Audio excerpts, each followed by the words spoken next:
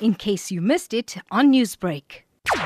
Around about Monday afternoon, members have received from the area in Eastbury received calls that they've identified a decomposed body and also a smell that was affecting the area. And then they contacted the local authorities and the dog unit and the other search and rescue people have came over, and they discovered a body of obviously an unknown, decomposed fully. It was hard to say as to whom and how old, as the body was fully decomposed. And this has horrified the people around that area. Recently, there have been a lot of findings of bodies, and a hand was recently also found, and this has also caused the people around that area to be more horrified as to now finding out that bodies are being thrown around in the Phoenix community. And then because this is a totally decomposed body, and then obviously an inquest docket has been opened in order for us to find and investigate the details as to how this body basically give us some clue as to whose body this is, etc. So the community around the Eastbury area, it was a bush, it's a densely bush area that this body was found there. No other details as to how this body has come there, how this body was placed there, and whether which race or nationality this body was. This is unknown because the body was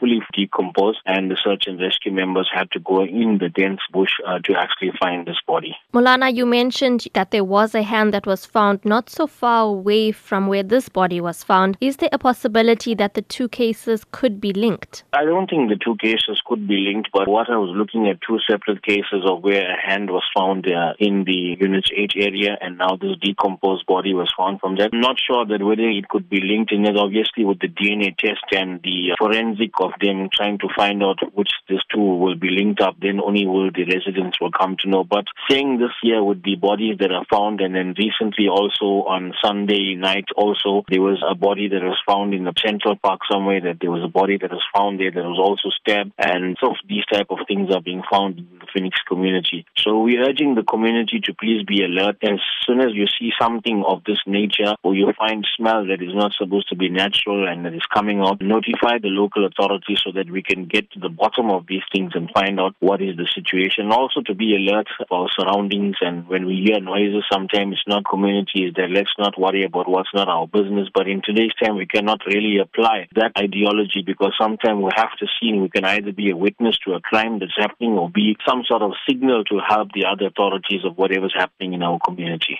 Newsbreak, Lotus FM, powered by SABC News.